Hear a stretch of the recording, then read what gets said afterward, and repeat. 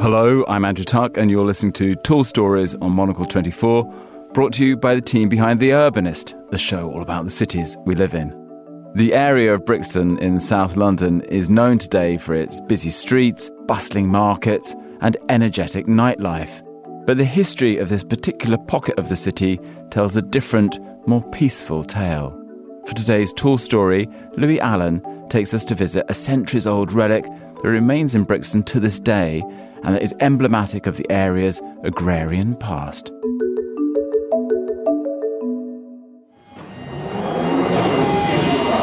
This is Brixton, where this train terminates. Step into Brixton, southwest London's busy beating hub for music, culture and arts. The streets are lined with a mix of high street shops and bustling market stalls pumping tunes, accompanied by the smells of incense and the sounds of trader calls. Brixton moves to its own tempo, its own rhythm, and it's fast. But away from the busy centre and up Brixton Hill, in the quieter suburban part of the area, you'll find Brixton's best-kept secret.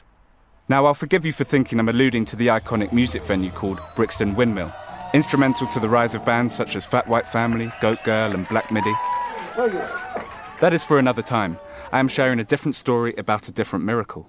A different windmill that stands tall and quiet in a small park, and even though it has stood for centuries, barely anyone seems to have seen it. Brixton's windmill has gone through a series of changes since it was built by John Ashby in 1816, but today it is marked as London's last working windmill. The Black Tower stands boldly like a silhouette amongst its flowery suburban backdrop. Originally, the 15-metre tower brick construction was made simply to mill grain and provide flour to shops and stores across England. The design of the mill is clever and smart, with a boat-like rotating cap at the top that can turn the sails to face the wind's direction. The mill has 4 floors, enclosed with bricks painted in tar to keep the rain from breaking through. The history of the mill is a family affair passing through a succession of Ashby sons. In 1850, it landed to the 4th son, Joshua Ashby, who was met with the ultimate windmill problem: a lack of wind. A lack of wind because Britain's industrial changes meant Brixton was modernising. Cornfields were turning into houses and the wind flow was being blocked by the developments, forcing Joshua to buy a more attractive, prosperous watermill in Mitcham, a few miles to the south, leaving Brixton's windmill sailless, defunct and used for storage. The following years were cyclical, a story of success and abandonment repeating itself like the turning of its own sails. But 1954 brought a Brixton battle that it still fights today. You can probably guess the next part. A property developer put in a proposal with the hope of building flats. Luckily, the application was rejected. Restoration attempts started but stopped again, and by the 1980s, the windmill was derelict, abandoned, and vandalised once more. The shell was still erect and sturdy, and the eyes of the mill watched as Brixton burned in the riots as unemployment and racial tensions rose.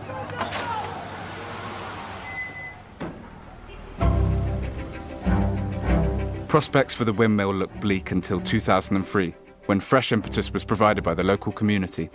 The Friends of Windmill Gardens Group was founded and put in place ambitious plans in partnership with Lambeth Council and thanks to successful funding bids. Brixton Windmill was successfully restored to become a functioning windmill once more. Today, it produces flour and supplies to many bakeries, shops and wholesalers across London. You may just be eating a hearty sandwich or delicious Eccles cake right now that uses their flour. A true community success that's testament to community action. The building's form is still beautiful, unassuming and bold but wiser. Its long, elegant figure peaking above the houses, an architectural reminder of England's industrial past and Brixton's complicated history. Take a walk up to Brixton's windmill and it'll take you back to a simpler time, a space to reflect on the history of process, the evolution of production and possibility. You may even find an event happening there like Tai Chi or a baking workshop.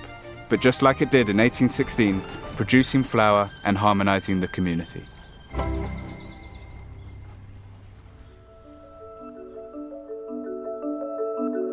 You've been listening to Tall Stories, a Monocle 24 production. Today's episode was written by Louis Allen and produced and edited by David Stevens.